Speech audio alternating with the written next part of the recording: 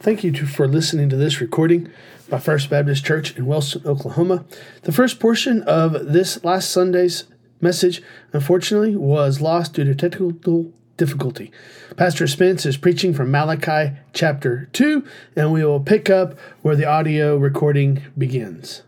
The windows of heaven, and we are to go to the throne of God, and we are to say, God, what do you see in First Baptist Church Wellston? The question is, what would God say?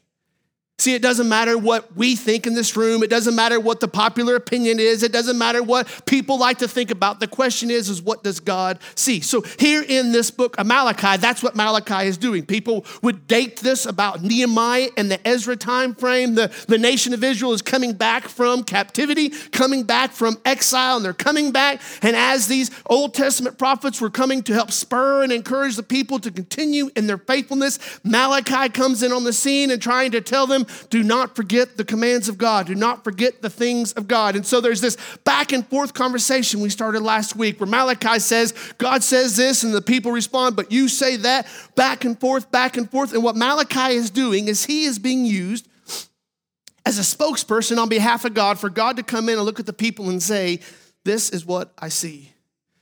And this is the problem with what I see. So as we started last week talking about this reflection about what does God see in us, we're going to continue it this morning. Last week we were talking about some challenges that God brings before the people and says, hey, I'm going to challenge you there in your behavior. I'm going to challenge you there in your approach. I'm going to challenge you in your holiness. This week as we start here in chapter 2, we're going to start in verse 1. In a moment, God's going to say, this is what I'm hearing. This is what I'm hearing from you, and I want to challenge you. Is this what God should hear?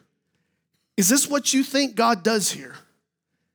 More importantly, is this what God wants to hear from us? So start there in chapter 2. I'm going to read aloud. If you will follow along in your copy of God's word, we're going to start in verse 1 of chapter 2. And this is what Malachi writes under the inspiration of the Holy Spirit. And now, O priests, this command is for you. If you will not listen, if you will not take it to heart to give honor to my name, says the Lord of hosts, then I will send the curse upon you and I will curse your blessings. Indeed, I have already cursed them because you do not lay it to heart. Behold, I will rebuke your offspring and spread dung. You think church in the Bible's boring. I will spread dung on your faces and dung on your offerings, and you shall be taken away with it. So shall you know that I have sent this command to you, that my covenant with Levi may stand, says the Lord of hosts. You might read these first few verses with me and you're like, Spence, what in the world is going on? Where have you taken us this morning? Well, the first observation that I want you to see that God brings to the people has to do with what they were listening to. What was it that they were listening to? If you go back up there in verse 2 in the text, it says, if you will not listen. And you think about this continuation, and when it was originally written, it didn't have the chapter and the verse divisions. We added those for the sake of being able to understand and be able to find our way into the text. But originally, it was just one solid letter. And so what Malachi is doing is he's referring back up to verse 13, where there is all of these different ideas. Verse 13 of chapter 1 says, but you say, what a weariness this is, and you snort at it, says the Lord of hosts. There was all these other competing voices out there saying, well, yeah, God says this, but we are going to change. We're going to redefine what God really says. Or we're going to contextualize. We're going to change it around and say, well, God said that then, but let's put a modern spin on it. And so there was all these people, even in Malachi's days, that were seeking to redefine worship, obedience, truth. Think about the days when we're living in, and we have a whole litany of people today that try to think that they can redefine what marriage is. The problem is that we did not create marriage.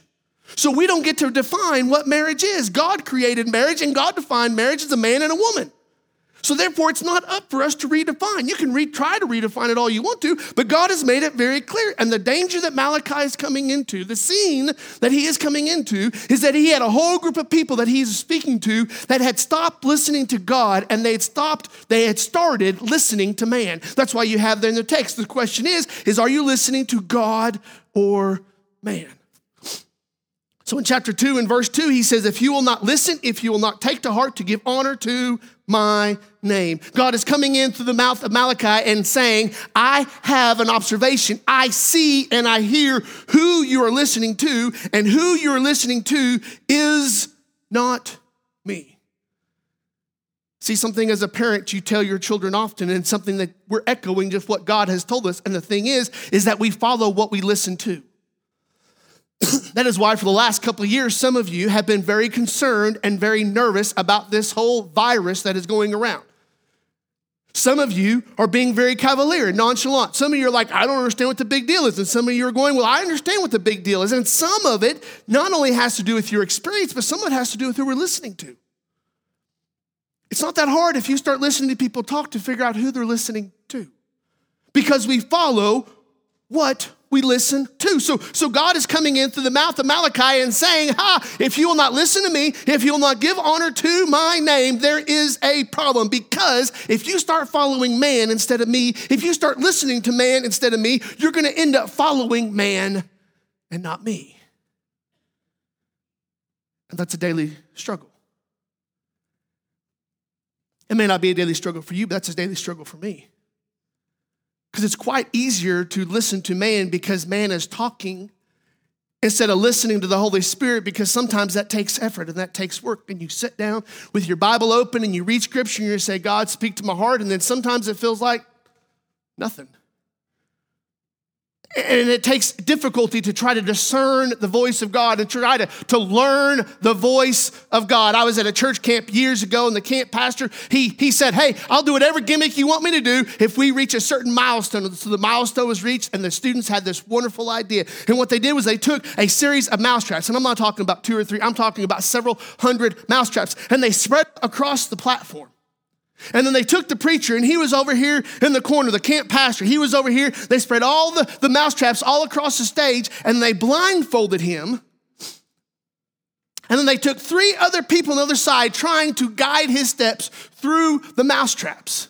And then, of course, all the students, they're laughing and they're jeering and they're raising all kinds of Cain. And I'm just thinking, can you imagine? I can only imagine what I'm not doing it. I'm just telling you, don't even get the idea. I ain't doing it. But I can just imagine, here he is, he's barefoot, he's blindfolded, and he is trying to listen to one voice out of a competition of a multitude of voices. And he knows that one wrong step, the mousetrap, big toe, ouch, hurt, all of those things, all those ramifications, and all depended upon him listening to the right voice and doing what the voice said to do. And when you and I wake up in the mornings, that's what it's like in our daily walk. Because you have a multitude of voices clamoring for our attention. You have a multitude of voices trying to get into your ear. You have all these people competing for you. And God says, when I look down upon my people here in Malachi chapter 2, I see a people that aren't listening to me. And there's a problem there where you're not listening to God, because how can you follow God if you're not listening to God? So then you get to this interesting information.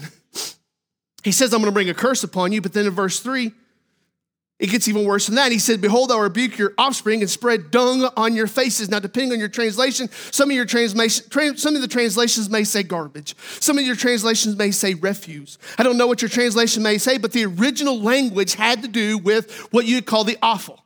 When you go to butcher an animal, you have the guts, you have the intestines, you have all the stuff on the inside that we really don't think is delicious or something we want to consume. And it's all the guts, it's all the innards, it's all the things that you would look at and say, I don't want to touch that. And what God is saying is what I'm going to do is I'm going to put on the outside of you what I see on the inside of you. You see, we get really good in our Christianity of putting on the face to come to church. May I tell you something? You're not the only husband and wife that fight on Sunday morning. May I tell you, parent, you're not the only one that has kids that seem like they check their brains out on Saturday night. May I tell you that it's not a coincidence that Sunday morning with small children is a colossal task to get ready and to get to church? Don't think that you're the only one. Don't think that, oh, I'm the only one that experiences it and this is some one-off thing. I'm telling you, this is a daily grind. This is a Sunday issue. This thing comes and comes and comes and comes and comes. And brothers and sisters, we sometimes start to put on the face. We start to put on the show. And we come to church and we sit down and we stand up and we have the part and we're like, oh, everything's fine. Fine. Everything is great. And on the inside, I'm dry. I'm mad at you. You're mad at me. You don't want to be here. You can smell the food in the other room. You're like, man, is this guy ever going to shut up? Your mind's 1,000 other places because your heart is 1,000 other places, but your face says something different. And so when God comes in and he just makes it very clear. God says, I'm going to put on the outside of you what I see on the inside of you. You see, you come and you do these sacrifices, you do these offerings, and you look the part and everybody's like, oh, aren't they so spiritual? Aren't they so holy? And God says, but what I see is I see the condition of your heart. And your heart looks like a garbage dump. Your heart looks like a pile of rotting guts. Your heart looks like the dung that you wouldn't want to have anything to do with it. I see the condition of your heart. So I'm going to put on the outside what I see on the inside. And I put there in your notes, we reflect what we follow. And if you follow garbage, you're going to have a heart of garbage. If you follow sinful behaviors, you're going to have a heart of sinful behaviors. Your desires, your priorities, those things that you chase will be reflected in how you live. In church, sometimes we need to understand that not only do we hear what we're listening to, but God hears what we're listening to. So God comes in and makes this observation of the people, and he says, let me just tell you, I hear what you're listening to. So he tells them, I hear it and I've got an issue with it. Well, why is this such an issue? Look down there at verse 4. He goes on to this second observation that Malachi gives us from God. He says in verse 4, so you shall know that I have sent this command to you, that my covenant with Levi may stand, says the Lord of hosts. My covenant was with him was one of life and peace, and I gave them to him. It was a covenant of fear, and he feared me. He stood in awe of my name. True instruction was in the mouth, and no wrong was on his lips. He walked with me in peace and uprightness, and he turned many from iniquity.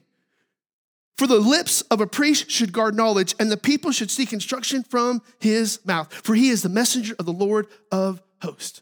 There's a second observation that God brings to the mouth of Malachi. And the second observation is God had given them something to say. God had given them something to say. Or what God had, you see then you know, what God had given them to say. God comes in and says, listen, I hear what you're listening to, and what you're listening to is not what I gave you to say. Now, he talks about this language of Levi. If you were to go back to Numbers chapter 3, you would see where as God is bringing the Israelites out of Egypt, out of that Egyptian bondage, he separates it out through the tribes, and he says, all right, tribe, this tribe, you're going to have this responsibility, and this tribe, you're going to have that responsibility. He looks at the tribe of Levi and says, you are going to be the priest to the people. And that's where Aaron, the first priest, came from, through that Levitical tribe. And really what the tribes were to do, or specifically what the Levites were to do, they were to be the spokespersons for God. So they all didn't have a holy Bible. They all didn't have the Bible app on their phone.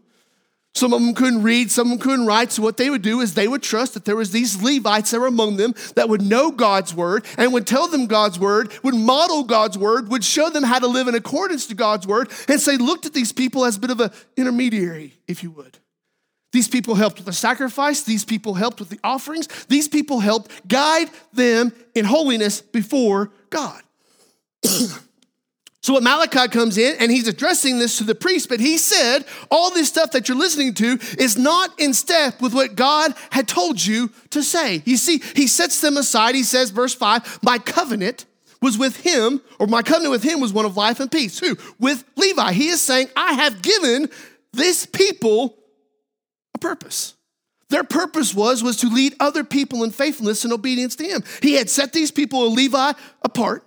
Not only had a people with a purpose, but then he had a man with a message. So he talks about the tribe of Levi there in verse 4, but then you look down in verse 5 and he changes it from the plural to the singular.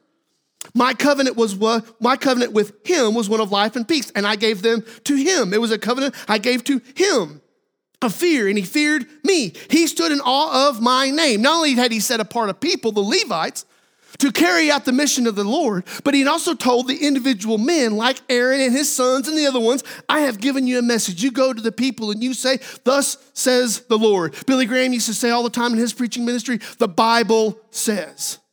He was consistently trying to pull people back to, this isn't what I say, this isn't what popular opinion says, this is what God says. And so you had a people with a purpose and you had a man with a message, and their message was, God is holy. We should fear God. We should be obedient to God. We should serve God. God has commands. God has directions. God has instructions. God has standards for our lives. And it all comes back to God. That's what these Levites were supposed to do. They were to constantly champion and trumpet the things of God. I can see it in your faces. You're sitting here going, well, Spence, I'm not a Levite, so why are you bringing this up? Spence, I'm not a priest, so why are you bringing this up? Why in the world are you even making this a point, Spence? Because I am not a Levite, I am not Jewish, I am not of that lineage, and so therefore, I'm not the target audience here. 1 Peter chapter 2, verse 9. Listen to what Peter writes. But you, and who's he writing to? Well, we just went through 1 Peter this last year, at the end of the year in 2021. So we've already been through this ground before. This is already pre-plowed ground. And so we've already been here before. And who's Peter's writing to? He's writing to the early New Testament churches there in what is modern day Greek. He's writing to a whole crop of new believers, Gentile believers. He is writing, in a sense, to the church now.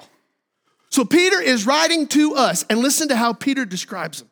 1 Peter chapter 2 and verse 9, he says, but you are a chosen race, a royal priesthood, a holy nation, a people for his own possession, that you may proclaim the excellencies of him who called you out of darkness into his marvelous light. What Peter is making the connection is in the Old Testament, in the Old Covenant, you had these people of God that served as an intermediary between God and the people. But then remember when crucifixion happened, the veil was torn and that intermediary was no longer. So therefore we in the New Testament sense, we can go straight to the throne of grace. We do not need to go through a priest. We do not need to go through a pastor. We can go straight to Jesus because of our identity in Christ. So he says, Malachi is looking at these priests and saying, I know what you're listening to, and I know that you're not saying what God had given you to say. And by extension, church,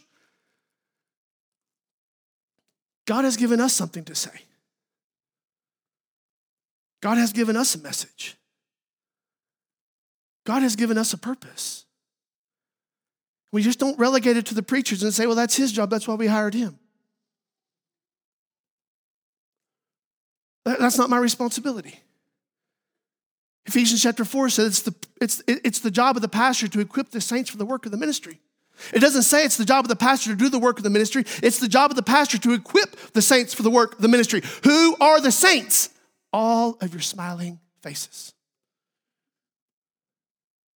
So, scripturally speaking, it is the job of the pastor of the church to equip all of us inside this church to all do ministry, which means that it's not a matter of, well, we hired him for him to do it. It's the matter that we all have a responsibility to do the ministry of the church.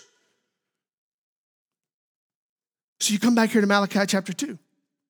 And God makes this observation. And God says, I know what I have given you to say, and you're not saying it. Not only had he set a people aside with a purpose, Matthew chapter 28. Not only had he given, put it in the man's heart, a message, Acts chapter 1. But then God had also said, so I give you this message. I give you the gospel. You have a name worthy of worship.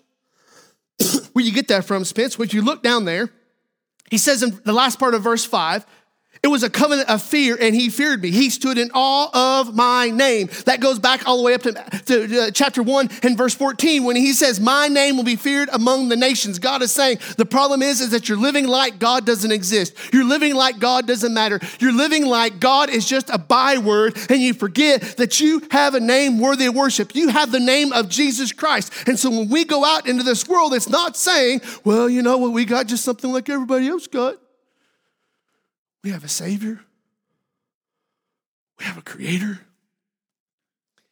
We have a Sustainer. We have a God We have a message from a holy, all-powerful, omnipotent God, and we are not mute, helpless people trying to sell vacuum cleaners door to door. We are the people that are forgiven. We are the people that are redeemed. We are the people that have the good news to go to people and say, you want to have help in your mental state? You want to have help in your emotional state? You want to have help with your finances? You want to have help in your family? You want to have help in your community? You want to have help in your social order? You want to have help in the culture? You want to have help? We have help and we have hope, and his name is Jesus.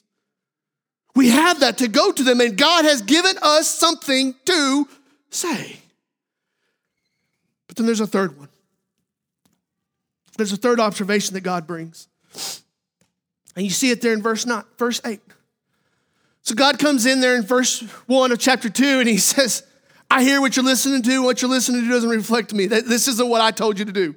And then you get down there in verse 4, and he says, it's not like you don't have anything else to talk about. I have given you plenty to talk about. But then you get down to verse 8 and he really dials it in. Not only what they were listening to, and not only what God had given them to say, but then you get down to verse 8 and God says, I hear what you're saying. I didn't phrase it the same way you see in your notes. But God says, I hear what you are saying. Look with me at verse 8, if you will. God continues, but you have turned aside from the way. Now, what is the way? The way is the command of God, the direction of God, the instruction of God, the things that God told them to do. He says, but you have turned away. You have turned aside from the way. You have caused many to stumble by your instruction. You have corrupted the covenant of Levi, says the Lord of hosts. And so I make you despised and abased before all the people, inasmuch as you do not keep my ways, but show partiality in your instruction. God comes in and says, I hear what you say. Not only do I hear what you're listening to, I hear what I have told you to do, but I also hear what you are saying. And he looks at them and says, but you have turned aside. Now what he is, it's a play of words, if you will. Because all through chapter 1, there's this continual thing where the people say, but you say, but you say, but you say. Look at it in verse 6. It said, Malachi is writing and he's having this conversation. God says this, and then Malachi comes in the last part of verse 6, but you say. Verse 7, but you say. Verse 7, by saying that. And then you get down there to verse 12 of chapter 1. But you profane it when you say. And then again there in verse 12, or verse 13, but you say. And so all this Malachi is saying, you keep coming back to the Lord going, I don't know what to do. I don't know how I'm supposed to do it. I don't know what's supposed to look like. And he says, but here's what I see. You have turned away from me. There comes a time in our lives when we can get convicted by the Lord. We can slice a lot of different ways, but it seems like the predominant way to do it is when you get convicted by the Lord, you're going to do two things. Either you're going to repent and submit to God, or you're going to compensate by performance. So either you're going to say, God, you're God and I'm not, and so I'm going to do what you tell me to do, or you're going to say, well, I'll just try harder. I'll just work harder. I'll just do better. We compensate by performance. God is coming in and he's looking at him and saying, here's the problem. You have turned aside from the way. He didn't give them one of the ways. He didn't say a multitude of ways. He says singular. There is only one way to God, and that is through the Father, and you have turned aside from the way. The problem is when you turn aside, all these people that thought you were a Christian, all these people that are following you, all these people that are looking at you for an example and a model of what to do, all of a sudden they turn aside. Not just that, but he reminds them that when they cause people to stumble by where? Verse 8, cause many to stumble by your instruction. What he's saying is the mouth reveals the mind. So you can come to church all you want, and you can say all the right things to me, and then you get on social media and you show your rear. People are going to listen to what you say on social media before they're going to listen to what you say to me. And some of you think, well, the preacher's not on social media, so he's not going to see what I say. And I'm not going to. And quite honestly, I don't want to know. I like thinking the best about you. But we get there, right? We get there. And we forget that our mouth reveals our mind. And he is saying, You have made people stumble by your instruction. Verse 8, you have corrupted the covenant of Levi, says the Lord of hosts. He is saying that not only have you stopped in your heart following after him, but then your mind and your mouth and all these things are causing people to leave the faith. They're causing people to think that it's okay to just dabble in sin. It's okay to compromise with the truth. It's okay to get involved in these things that aren't holy. It's okay to accommodate idolatry. It's okay to do all these things because they look and they say, well, if Spence is doing it, it must be okay. We had this conversation a few weeks ago in men's Bible study on Friday mornings. And it matters. It matters what people see because people are going to look at people in this church and going to get cues on what it looks like to live faithful for God based upon what we're doing. And so God is coming in, he's looking at these priests and he's saying, it matters. It matters what you say because your mouth reveals the mind and your witness is your walk. What do you mean, Spence? Your witness is your walk. What I'm saying is it doesn't matter what your mouth says if your feet are going in the wrong direction. You can sit there all day long and saying, oh, I'm in love with Jesus, and then you go off and you watch your filth on the television. You go off and you put a lot of other things before God on every weekly basis. You go off and you spend your life pursuing a lot of other things that are temporal and that are not eternal and that God tells you not to do, and your walk goes a different way than what you say it is. Your witness is your walk, but people follow people. People follow people. Which means that you're following someone. And someone is following you. You're following someone and someone is following you. Now, this whole picture of discipleship is intentionally to say, hey, why don't you follow me as I follow Christ? There's a biblical picture of discipleship in that.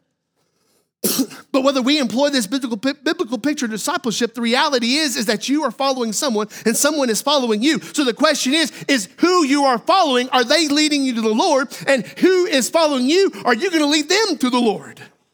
And that's the whole idea that God comes in. God says, I hear what you're listening to. I hear what I put in your heart and I hear what you're saying. And the danger is they don't all move in the same direction. So let me ask the question, well, what are we saying? And in no way do I want to try to impose upon you or infer upon you or to cast any kind of judgment upon you. But the question is what are we saying? 3 ideas, and then we'll move to the Lord's Supper. Number 1, we honor through time.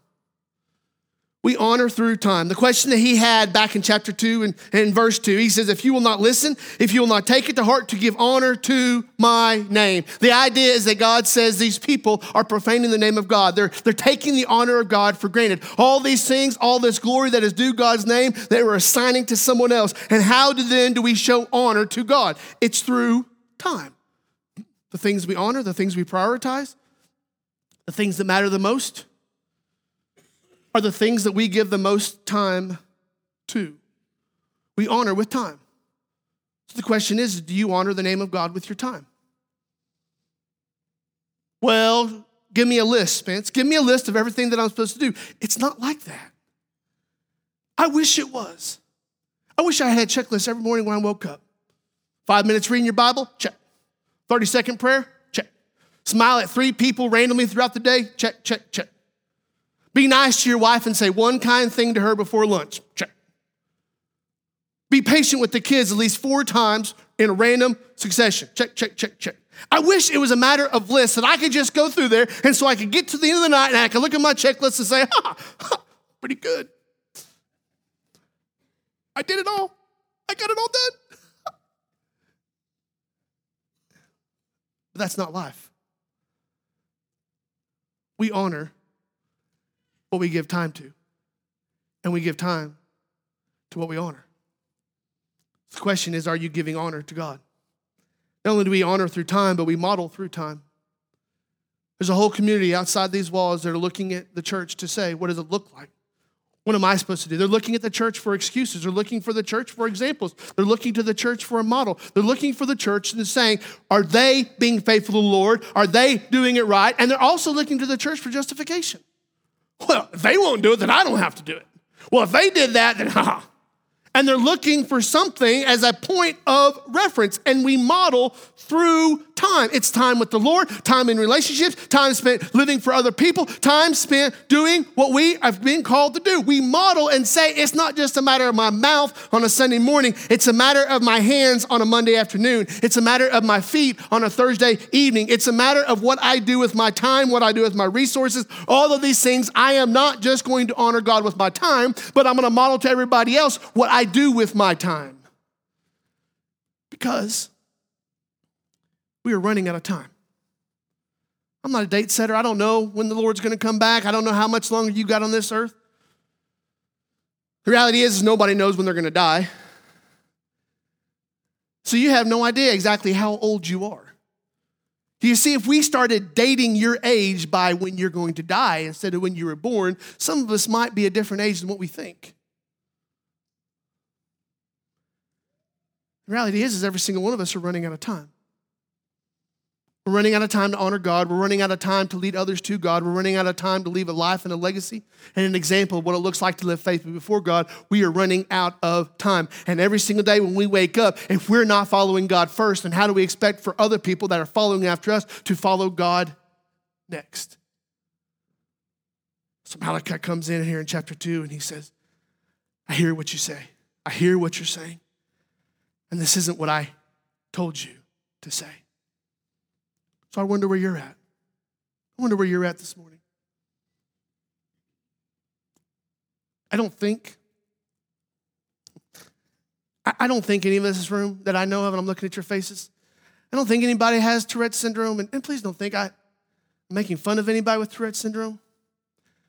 But you think of the diagnosis of Tourette's syndrome. It's somebody that just has these tics, these twitches, that may randomly blurt out things.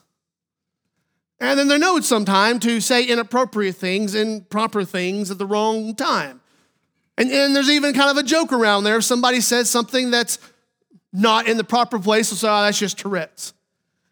But I wonder if God in his humor, sometimes we just had spiritual Tourette's. That what you think in your mind was just, blah, blah, blah. I'm having a bad thought about somebody. I'm having a negative thought about somebody. I'm having a pessimistic thought about somebody. And God's like, and instead of just thinking in speech, what a difference that would make in our lives. How much more we might be careful about what we say. We might be careful about what we think. We might be careful about what we do around people if we realize that what we say in here might be getting said out there. But what God is saying here in this passage is that it doesn't matter if what we say in here does say out here, because what we say in here, God hears. So I wonder what God hears out of your life this morning.